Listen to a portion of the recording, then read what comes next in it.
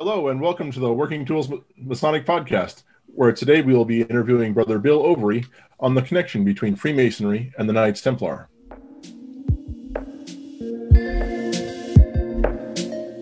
Ladies and gentlemen, brethren all, welcome to the Working Tools Podcast, a casual conversation around Freemasonry. First, it's important to note that our thoughts and opinions are our own and do not reflect those of our Grand Lodge or respective craft or concordant bodies. Please connect with us and ask questions via our website at theworkingtoolspodcast.com.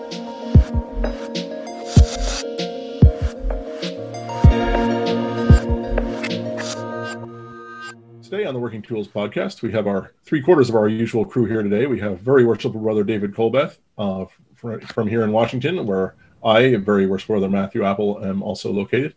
And our brother to the north, Worshipful Brother Stephen Chung from the Grand Lodge of British Columbia in the Yukon. Unfortunately, our other usual host, Trevor, couldn't be with us this evening, but we have our special guest, Brother Bill Overy, who's also from British Columbia in the Yukon and is on the Grand Lodge Education Committee there. Brother Bill, welcome. Very nice to be here. Thank you for inviting me. So today is we're working on our series of talking about the myths of Freemasonry, some true and some not true. And today's topic will be on the connection between Freemasonry and the Knights Templar. And I guess the first obvious question is, Brother Bill, how did you get into this? Where did your connection to this topic come from? Well, I've always been interested in history of Freemasonry, and the subject of the story of the Knights Templar and their relationship to Freemasonry has probably caused me to be questioned more than any other subject in these positions that I've had. Besides that, this subject differs depending on who you talk to. So, as an amateur historian, I will try to put it into perspective and give you the facts as I researched it. It was in 1986-87 when my daughter gave me a copy of the book, The Holy Blood and Holy Grail. This coincided with the delightful year of working in the Languedoc area of southern France, primarily writing manuals for the Fokker 50 and Fokker 100 aircraft, and in my spare time writing two books. One was about my hunt for the Holy Grail, and the other, The Templar Connection to Freemasonry. The company was located in Toulouse in southern France, and at this point I would like to point out it was southern France, not the south of France. The south of France is casinos, naked women on the beaches, and the trendy set of people throughout the world. Southern France is provincial, the best wine, some of the friendliest people in the world that I've ever come across. For this podcast, I will keep my information on the Knights Templar and their relationship to Freemasonry. And so I ended up my year with a draft copy of my book on the Knights Templar and their relationship to Freemasonry. I was given the name of a professor in medieval history who was also a brother who was kind enough to review my work. And I'm sorry, but I can't remember his name. I know that he was I think it was McGill University in Quebec. And so I ended up my year with a draft copy of the book for the Knights Templar. On my return to Canada, I was given the name of this professor. He was kind enough, he did actually do it. He did a very good review. But I received the copy back, and there was a large sections were marked in red. And the note from him saying, and as a historian, you must only use documented information, not conjecture. From your work, it showed you never found any definite connection between the Knights Templar and Freemasonry, which is highly surprising as nobody else has ever found any either. I did finish the book on the Holy Grail, but with a slightly different slant, but I learned a lot about being a better historian. So having said that, if anybody wants my other book, The Hunt for the Holy Grail, I would be happy to send you a free copy. I never got rid of the original text and notes on the Templars and the Freemasons, and much later, in fact, when I retired, I decided to review it once more. I did a paper on the research, and basically this is the result of my endeavors. So first, I will go to the facts. Okay? If I may interrupt just real quick, Bill, I wanted to clarify in the beginning, and I forgot that we're talking about the Knights Templar like the European guys on horseback wearing armor Knights Templar, not the Knights Templar that are part of the York Rite system of bodies, just to clarify. Not the Masonic, no. This is totally the Knights Templar as they existed in the southern France, big chunks of the Mediterranean, and also, of course, on the site of Solomon Temple. The ones that are supposed to have all the jewels, right? They're the ones that had all the money and everything, and nobody got any of it. All right, just wanted to make sure our listeners... Go ahead. Oh, I just wanted to make sure our listeners knew which Knights Templar we were talking about. So, yeah. This is the actual Knights Templars that were existing in southern France, where they started, and they went back and then finished up in England and Scotland, and all these stories then started. It's nothing to do, although the Demolay is obviously a name that's used, and you see the Masonic Templars. They look like shall we say, the fighting division, the officer class of the Templars. The other Templars were slightly different. They were dressed much more easily recognizable, but the white ones are the ones of the actual Templars that were the head of the fighting, the officer class, shall we say, of the regiment. Thank you. Right. The Knights Templars were formed about AD 1119, just after the First Crusade. They weren't there for that. When a French nobleman, Hugues de Paynes, collected 8 of his relatives who were also knights and formed the order. They lived in the Languedoc area of southern France, a little place called Rennes-le-Château that we have spent some very interesting days hunting through. Their original mission was to protect the pilgrims on their journey to visit the holy places, and King Baldwin of Jerusalem allowed them to set up their headquarters on the Temple Mount. This was the reputed general area where Solomon built his temple, and they were lodged in the Aqua Mosque, which was assumed to stand on the actual site of the Solomon's temple. Before long, they became known as the Poor Fellow Soldiers of Christ and of the Templar of Solomon, which was eventually shortened to the Knights Templar. And for the next 9 years, very little was heard of the order of the Knights Templar until 1129, when they were officially sanctioned by the Church of Rome. They then started a fundraising campaign in Europe where they asked for donations of money, land, or noble-born sons to join the order, and they implied that donations would help to defend Jerusalem from the Muslims and ensure that the charitable giver would have a place in heaven. They were criticized at first because religious men should not bear arms, but their patron, a leading churchman at the time, stated it was a just war, which allowed taking up the sword to defend the innocent and the church from attack. So he legitimized the Templars, and they became the first warrior monks of the Western world. In 1139, more power was conferred on the order by Pope Innocent II, who issued the papal bull that stated that the Knights Templar could pass freely through any border, owned no taxes, and was subject to no one's authority except that of the Pope.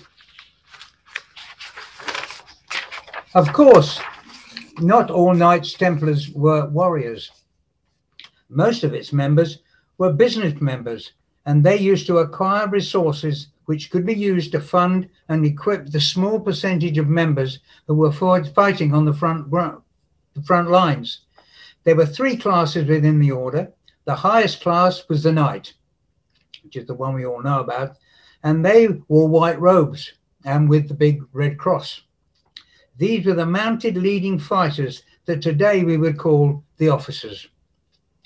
The second was the priest class, who wore green robes, and they were similar to the modern day military chaplains, and conducted all religious duties, but they also did the record keeping, and most important, ran the financial and business empire of the Knights Templar.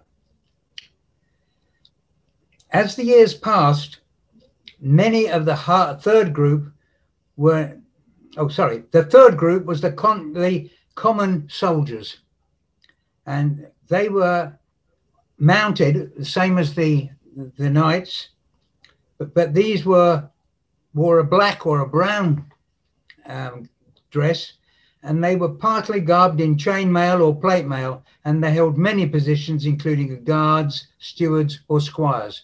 So they were like the basic army that we'd have in modern day fighting.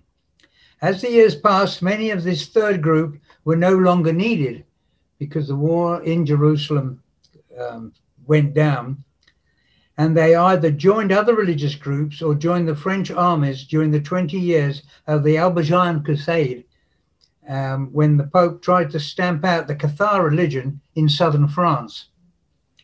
So the Templars, who had started as an order of poor monks, expanded, and the priest class, that's the center group, formed a large international infrastructure, and many people used them as a kind of bank. In fact, they came up with the idea of using checks where cash and gold wasn't actually exchanged except on paper, like we do today in our banking. The financial power became so substantial that eventually the majority of the members were devoted not to combat, but to the economic pursuits. And so we moved to 1150, and the original mission of guarding pilgrims had changed into a mission of guarding their valuables, and they became the early precursors of modern banking. As the 1200s came to an end, they owned large tracts of land in Europe and had built churches and castles and owned many farms and vineyards, as well as being involved in manufacturing and import and export.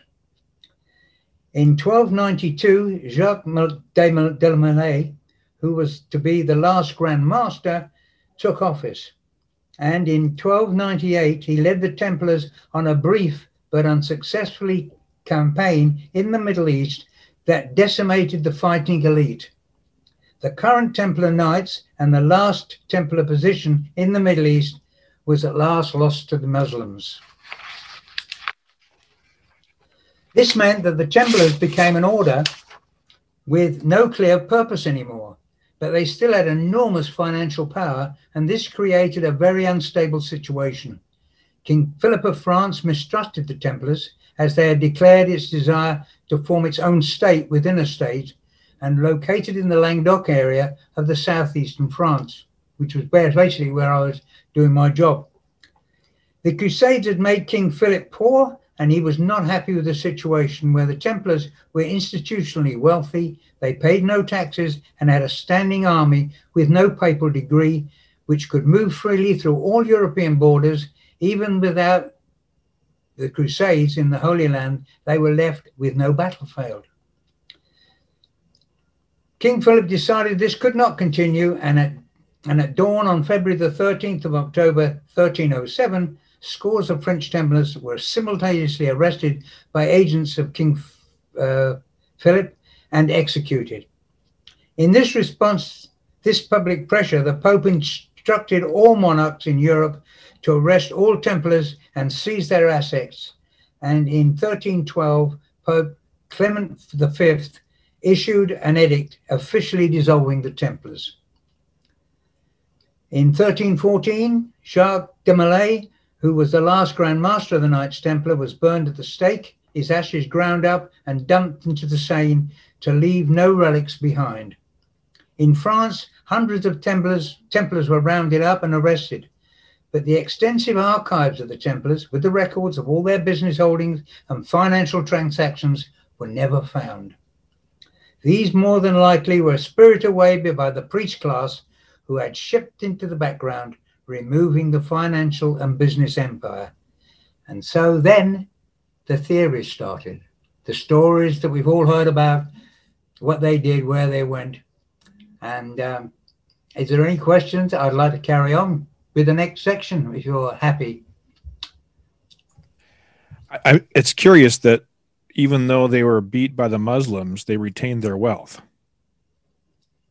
Well, they were based, the money was in the south of France, in the Languedoc, at a place called Rennes-le-Château.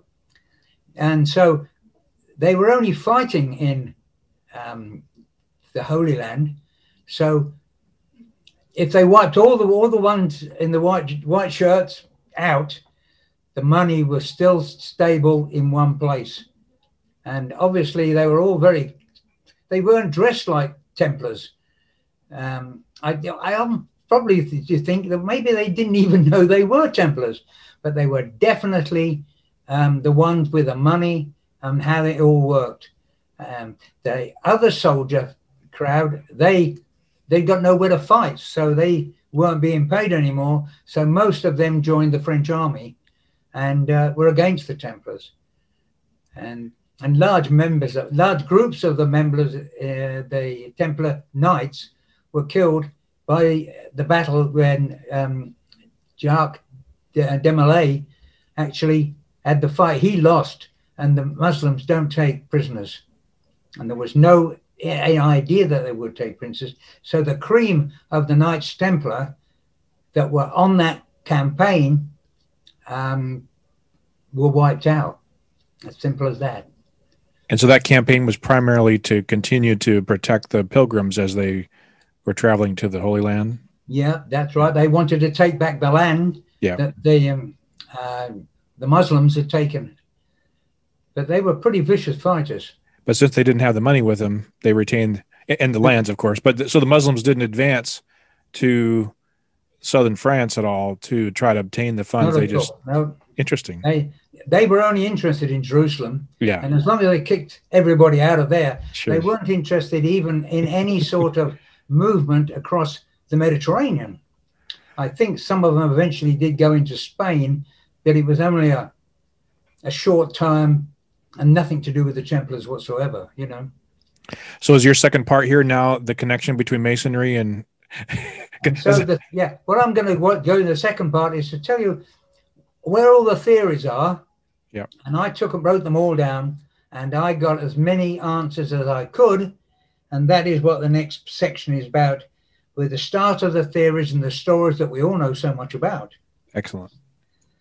One story was that many of the Templars had used a fleet of ships to escape arrest in France, and they took their treasure with them, leaving just before they were arrested. Well, where did they go? One story, but they left for North America and buried their treasure on Oak Island. Probably seen the television programs on it, in Nova Scotia, while others went to Rhode Island, USA, and even built a tower there known as the Newport Tower. I don't know if you American gentlemen have ever been there, but it's there. But it was carbon dated in 1993 after I visited it, and it was found that it was built in 1680. It got nothing to do with the Templars at all. I looked more into these ships that they had and tried to find anybody with any records of the shipping, because most shipping and area had very good records. And I contacted a historian called Helen Nicholson, who agreed that the Templars did use ships to carry personnel, pilgrims, supplies across the Mediterranean. But the port records still show, they still exist, and they still show that they were all small ships. There was not really any fighting ships. There was I think they had 4 what they called warships, but they were all small transport vessels with a very shallow draft. They would have been suited for only use in the shallow waters of the continental shelf, and would not even be able to carry enough water to be at sea for a very long time. So the Templars fled to anywhere they could hide. And one of the main places that they went to was England. They soon established themselves, and obviously the money was with them. as they built at least 26 temples, the main one being the one in Temple in London. It is still containing the remains of some of the Templar Knights, not very many when you think how many there were at the start, but it was badly damaged in the German Blitz during the Second World War, and it has since been restored back as best as they can. Some went to Scotland, which is also another one of the theories and stories we know about, where they did put a headquarters in a place called, would you believe, Temple in Midlothian. But many appeared to remain in isolated groups and operated as landlords and bankers, and these was where the ones were handling the money. So that continued on. And it was about 200 years later, in 1534, the Reformation occurred in England, and Henry VIII was declared as the supreme head of the Church of England, and all the English church properties passed under his control. And that included all the Templar ones as well. Nobody could run a church except him. One of the things you must remember, in this period, when we've got now the Templars, they've got down to smaller groups. Most of the knights would have died. And all you've got was the banking crowd. And at this period in our history, the Masons, they were just people, how can you say? They're just builders. They wouldn't have even talked to anybody of the group with the white aprons and all that thing. They would have talked maybe to the second group because they had the money and they were bankers. They were out of this fighting thing, and they were a totally different thing. They never did have the white gowns anyway. Many of the members of the Roman Catholic Church fled at that moment, and they took many documents and records with them. And for a long time, a lot of people thought, they've taken all the Templar records with them. They didn't. Henry was not a fool, and it turned out all the important financial records were kept in England, much to the delight of later generations of family historians. And you weren't allowed access, in fact, into the British section of their archives until about, it must have been about 7 years ago that they were. And a friend of mine was, because I was a family historian as well, he was one of the lucky peoples that went into there, and he said, I don't know what they hid them for. All the things like the marriages, births and deaths, it said, Joan married Fred in some village, but it didn't put any surnames in. The surnames were missing. All the financial records didn't go. None of the wills went. So the land transactions could carry on exactly the same. So I was one of the generations of family historians that could take a lot of benefit from that. One thing you must remember, the period in history, the Masons were just one of the working craft, and as such, they would not have been even on talking terms for the higher group of Masons, of Templars. They just wouldn't have been talking.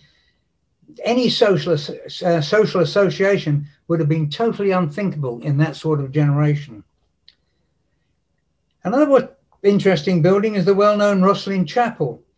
While a fascinating architectural site, it was not built to 1484 and appears to have no Templar connection, despite many attempts to make them as such. Mind you, it would probably have been built by the operative Masons in Scotland, many who were short of work now that the period of building the large cathedrals was coming to an end. So what I did was I went to the person that was in charge of the chapel, and also to the one in Rhode Island, and I asked the same question to both of them: what documentary proof have you got that the site had a Templar connection? And the answer from both of them was almost the same: none. But don't knock it, the story brings in the tourists. I must admit I learned a lot about being a better historian. And if there's any questions now, I'll be very happy to answer them. That's a great story, Bill. That's great. I love that comment at the end about just keep quiet. Yeah. So it's interesting that is it possible, whether I guess the stories are true about the Knights Templar and the original Knights Templar. Is it possible that they kind of scattered and didn't all go to one spot? Didn't all go to England, didn't all go to Scotland, or all go to North America, that they all just shook their hands and said, we're out of here? Well, I think most of them did. A large number did go to England. The fact they built 26 temples in England, they weren't all in London. And Scotland had got a very strong feeling, but then they were always very strong with the French, the Scottish people were. And but when I went to the temples, of course, they were taken over by Henry VIII back in 1400 and what. And he didn't accept anything. Everything came to him. He took all the documents, the papers. But by this time, I should think the Jewish people that were in England and the second level of Knights Templar were businessmen. They had money, they had land, and they could lend money. The Jewish probably got in with them on that. I don't know. I couldn't find anything definite because the money disappeared. But whatever happened, they never got no money. Nobody got the money except themselves. It was kept within them. So how did the Freemasonry connect with the myth of the Knights Templar then? Is it because it was so prominent in England, and that's where we all kind of agree that Masonry probably started, and it just was so prevalent there, and they adopted the ideas and the myth? Well, if you think about it, the Masons, if we go back to the Freemasons or the stonemasons, the earliest documents are probably I forget what the name of the king was, but he was the one that brought England together, and he probably produced a book very similar to the Regius Poems, which is the Anglo-Saxon copy that is readily available all over the place now. And there was anything at all that involved anything like joining any other group. So I assume that the Masonic connection to the things is the Knights Templar that they wear the white group. I don't know what they are. I've never been very good on all of the things. And of course, the Demolay is the youngsters group. Well, when I mentioned the fact that, he killed off all the good guys because he tried to fight a war that wasn't winnable. And of course, they all how he got away, I don't know, but he did, he got away, but was executed shortly afterwards. You know, I kind of find it a little bit interesting that you know, you've actually done the research and homework on it and disproven the myth that they were part of Masonry to begin with. Yet I remember several years ago attending a lodge in the area where a brother had gone and visited Roslyn Chapel and brought back a whole bunch of pictures and stories and things that he was told by the people at Roslyn. Curators, yes. Right. You know, I spoke to them. Yeah. And yet, you know, their whole, I mean, the stories were incredible and the architecture and the pictures were great. Right. And how he related it to everything. Right.